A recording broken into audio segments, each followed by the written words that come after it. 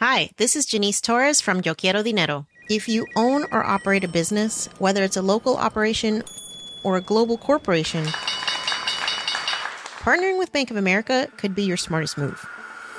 By teaming with Bank of America, you'll enjoy exclusive digital tools, award-winning insights, and business solutions so powerful, you'll make every move matter. Position your business to capitalize on opportunity in a moment's notice. Visit bankofamerica.com/bankingforbusiness to learn more. What would you like the power to do? Bank of America N.A., copyright 2024.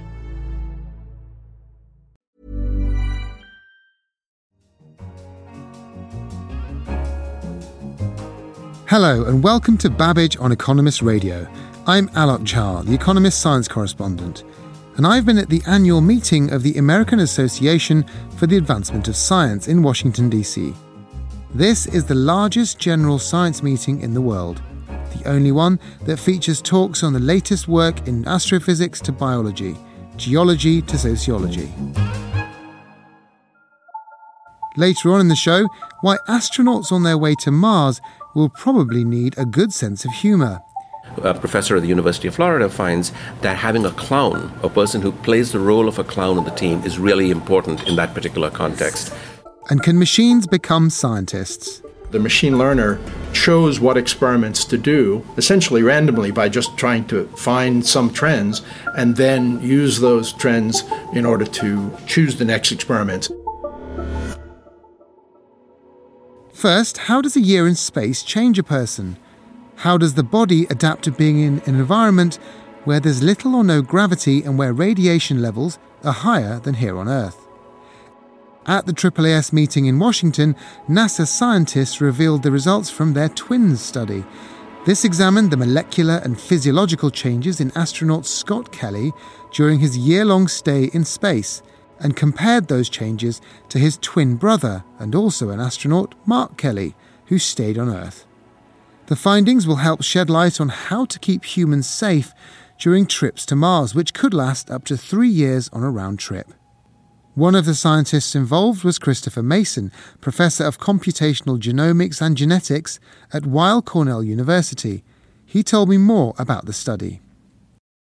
So we wanted to measure everything we possibly could. So the simplest thing is to see is, well, what changes when the body's in space for that long? Is it different from 6 months? And are there things that we can use for future missions? So one of the first things we saw is that the gene expression levels from the work I'm one of 10 teams on the study, so there's a large group working on this. My lab was one of them, and we actually saw gene expression changes. Thousands of genes change when you go into space, almost like fireworks in space inside the blood of a rapid adaptation and change. And we saw more genes changing expression later in the mission, like in the last half of the year, which indicates that there's even more of an ongoing adaptation to spaceflight at gene expression level. What kinds of functions in the body are changing? We observed really striking changes in immune system-related genes. So this includes a regulation of natural killer cells, or what are called monocytes, basically cells that control how the immune system is adapting, and they were all very upregulated. We also observed a really big spike in what's called mitochondrial DNA in the blood. So this indicates that there's another indicator of cell stress. That's basically the body's kind of thinking, what's happening? I need to try and adapt and put the immune system on high alert is really what we observed, pretty consistent feature of Scott in space. And the immune system, of course, adapts to all sorts of threats on Earth. Right. So you'd expect it to be something that changes up in space too. What does it tell you about what space does to the body, though? Yeah, so this really shows us that the immune system didn't just change like you would if you got a cold on Earth, or if you say, went and swam in a dirty pond or something. This seemed to be a much more dramatic change, many more changes and of a larger degree. And also the proportions of cells that we observed, the number of natural killer cells decreased after flight. So this also means that the cells that are there are not only changing, but the number of them is changing as well. So and particularly the natural killer cells decreased after flight, which was a surprising feature. What do the natural killer cells normally do? I could guess by the name. Right. Yeah. They're mostly scavenging other dead cells and other bacteria, viruses around your body. And so a lack of them, is not necessarily good or bad. We just know that they've gone down. And so we really are looking now for future missions. Do we see this consistently? Is this something unique to Scott? Is this, did he get more sick or less sick now that he's been back on Earth for a couple of years? So that's what we're monitoring now, is did it really have a downstream and long-term impact? We just don't know yet, but we can see for sure that the cell types change and the genes change their expression. So the immune system, what else changed noticeably? So we also said DNA repair genes were really activated, which is not surprising. He's being irradiated above the planet. When your DNA breaks, you have to repair that, or when you get small single letter changes in the genetic code, it has to constantly be repaired. Also while you're on Earth, this is happening in all of our cells to all of us every day. In this case, we could see this was more upregulated, though, in spaceflight. So this seems to be the body adapting to that radiation impact on the ISS. That's a good response, isn't it? Yeah, it's good. Yeah. If you're getting damage, you should hopefully be repairing it. Yeah. So that's kind of good news as well. Was there anything surprising?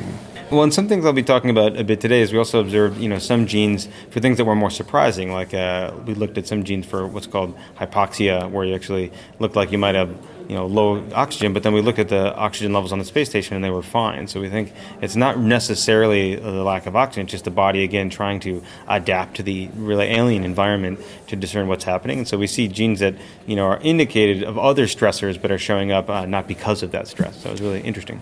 So a huge number of interesting results from the twins, but obviously to have a human space program that goes all the way to Mars, you're going to need loads more data. Where do you start to get and build that data set from? Yeah, we're beginning with astronauts. So there's going to be another, basically about 30 more astronauts in the next 7 years that'll be monitored for at least 6 months or a year, some potentially longer. And we're also going to be doing more ground-based studies, so looking at people just long-term on Earth as they endure stress. And the third area is really looking at what's called Gene Lab, which is a repository of mouse data, human cell lines, other data sets that we can look at to see sort of a conserved mammalian response to spaceflight. So if you were to zoom out and think about a mission to Mars with 5 astronauts in 10 or 20 years' time, are you optimistic that you will know enough to keep them safe and healthy? Yeah, I'm optimistic for 2 reasons. One is that the vast majority of changes we observed seem to show a really strong resilience of the human body as an adaptive organism to spaceflight.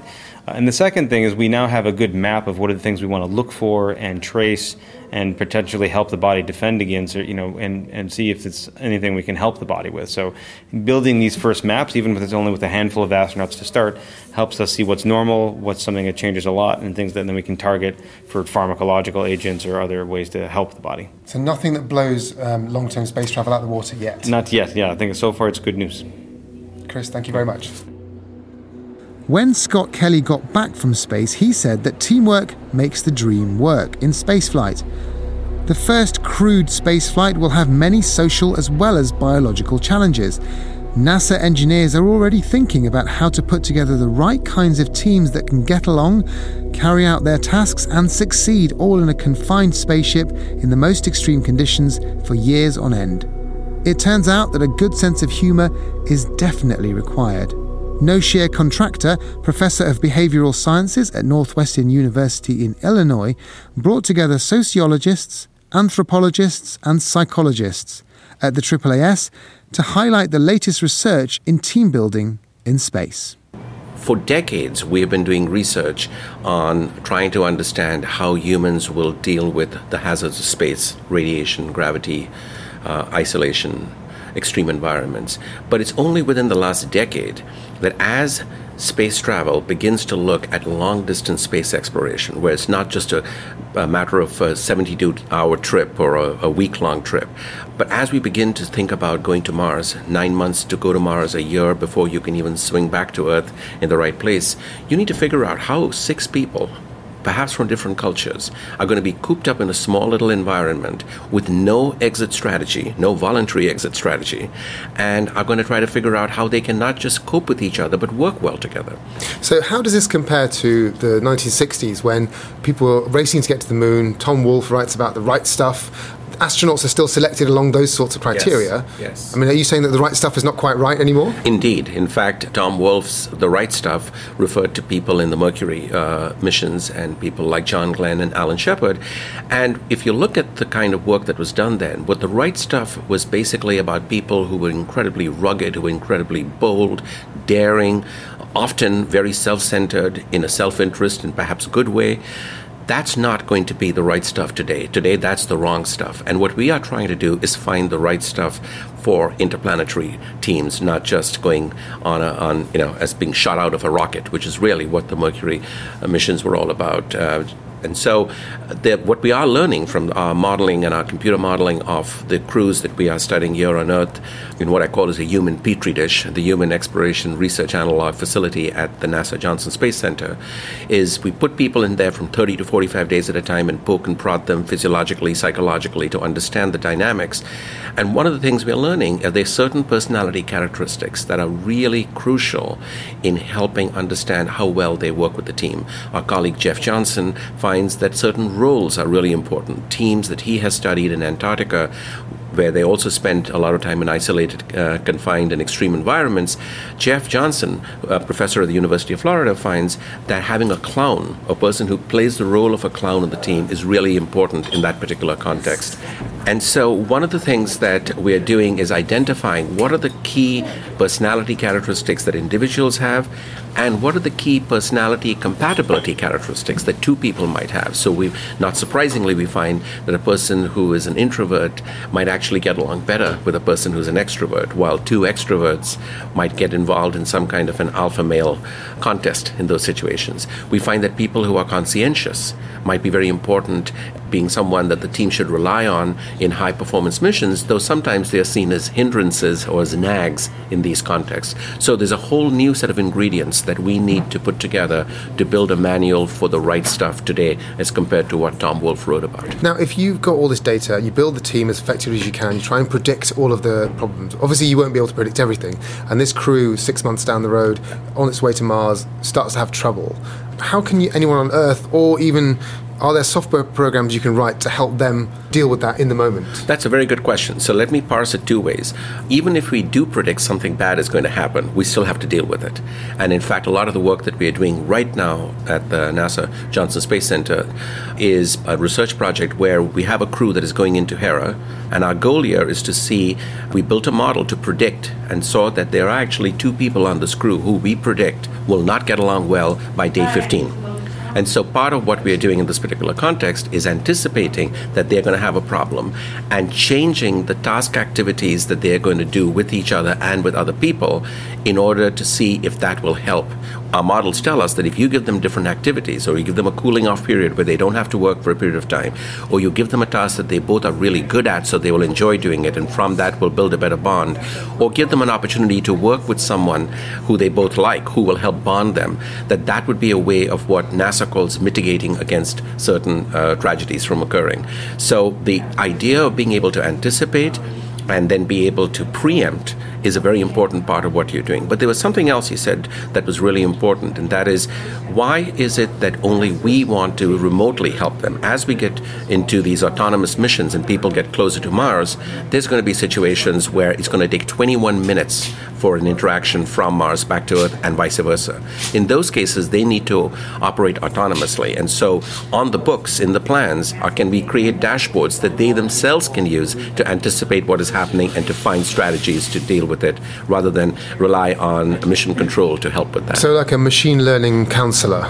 Well, I think that would be a modest statement, because I'm not sure that we are at the point where the machine learning is going to replace it. I'd be more comfortable referring to it as some kind of augmented counselor to go along with humans involved, to have a human in the loop.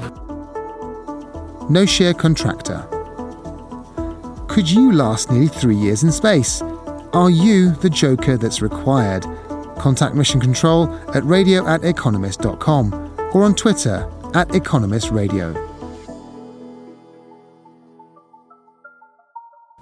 Finally, machines are learning how to play games such as Go. They can drive cars and analyse complex data in new ways. But could a machine ever carry out an actual science experiment by itself? Could a machine become a scientist? And if it could, would it do a better job than a human scientist? I spoke to Arti Singh and Bob Murphy, professors of machine learning at Carnegie Mellon University. If I can put it this way, why is the way we do science inefficient?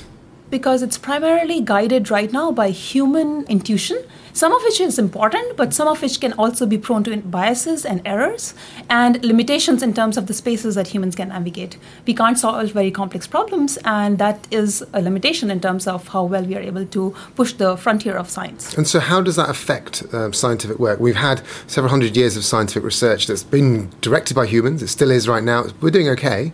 It's pretty slow though, right? You would agree that in terms of, the number of things that we have been able to cure, we can speed it up significantly if we are able to leverage both the human knowledge and the prior literature, but also what data is telling us. And that is something where machine learning can come in and help with the design of collecting more data, collecting more informed data, and collecting it at a faster pace. So describe for me what machine learning does in science right now and what your proposal for it could be. Right now, machine learning is primarily being used as a tool for data analysis, which is taking in the data that scientists are producing and coming up with some predictions or associations in the data based off the algorithm output. But what machine learning can also do is it can come in many other places in the scientific discovery process, not just as a data analysis tool, but as a tool that can guide the data collection. For example, what experiments should be done, what simulations should be done, when should experts be engaged, and to what extent, and how can we integrate all of these information together. So at the moment, of course, machine learning is used by scientists to go through huge amounts of data, but it's the scientists deciding which experiments to run, exactly, how to interpret those things. And you're suggesting that the machine learning could take some of that load. Yes, exactly. So it can free up the human to do the more higher level task of, asking the right scientific questions. But then the machines can actually take over the role of guiding the experiments and the simulations and then taking the output in a manner that the humans can consume easily, and then giving it to the expert to decide what the next set of scientific questions should be. And Dr. Murphy, so in your talk you discussed drug development. Just give me a sense of how complex drug development is right now, and where does machine learning usefully help? One of the biggest problems in drug development right now is that the space of possible effects that drugs could have on people is very, very large. There are many possible drugs. There are many, many possible effects they could have. Every individual has a different genome. And so the space of exploration of what drugs might work properly for a particular individual for a particular disease is very hard to navigate. And that's where the type of active machine learning that we were talking about today comes in. Can you give me a worked example of how active machine learning, as you're calling it, can actually help you to find new drugs, new targets, etc.? So we've done some experiments that treat the problem of developing drugs a little bit like the game of Battleship, that you have a matrix of many possible drugs and many possible effects, and what you're looking for is drugs that have a particular effect on one target without having effects on other targets. So no side effects, essentially. No side effects. And in order to do that, you need to build a predictive model for that whole space because you can't do all of the experiments. So what we did is we showed that in an existing database of drug effects on various targets that we could play a game of Battleship with that data and show that we could have found 60% of the hits in that data with doing only 3% of the experiment. That was a database of known targets, known effects, which you took and sort of hid away and asked the algorithm to find, and then you looked at how good it was at finding those things. Exactly. But obviously we haven't got a database of all the possible drugs, so how do you move it forward? How do you get these algorithms to look for, in this space of possibilities that we don't know anything about? Well, so we actually tackled that by doing a prospective experiment where we used robotic equipment, robotic liquid handlers, and an automated microscope, and set a problem for the system to learn the effects of a set of drugs on a set of targets where nothing was known about either of them prior to that. And then the active learner, the machine learner, chose what experiments to do, essentially randomly by just trying to find some trends and then use those trends in order to choose the next experiments. And there again, we were able to show that we could find a model that was 92% accurate while doing only 28% of the possible experiments. And these experiments are robots taking specific drug molecules and putting them onto assays in a dish, essentially. Dr. Singh, can I ask you, with all of these examples, which sound really quite exciting, what's left for humans to do? I mean, we all worry that computers and robots are going to take our jobs. Should scientists start worrying about that? So I think all we are talking about is there are certain tasks that humans are good at and there are certain tasks that machines are good at. So we are just talking about replacing the tasks that humans are not so good at or are sort of now mundane for them because they are well established.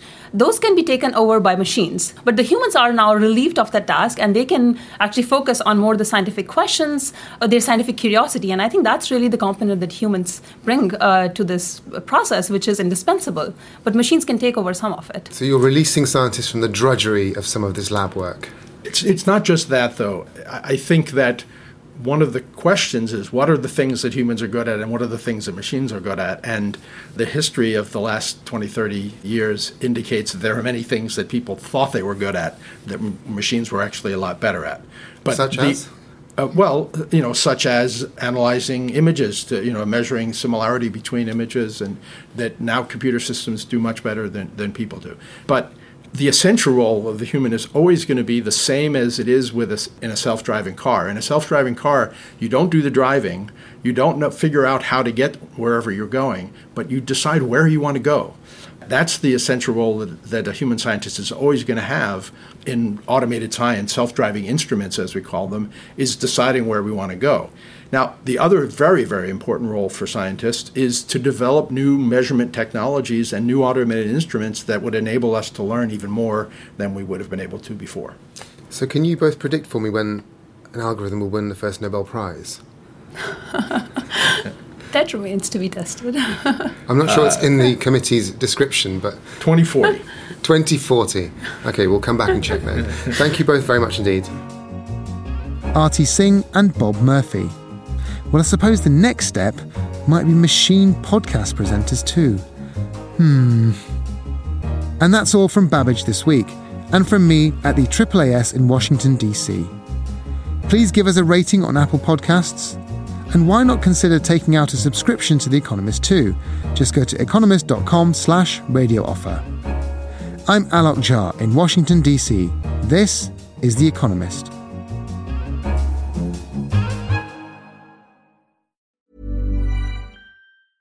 Hi, this is Matt and Sean from Two Black Guys with Good Credit. From a local business to a global corporation. Partnering with Bank of America gives your operation access to exclusive digital tools, award-winning insights, and business solutions so powerful you'll make every move matter. Visit bankofamerica.com/banking for business to learn more. What would you like the power to do? Bank of America, N.A., copyright 2024.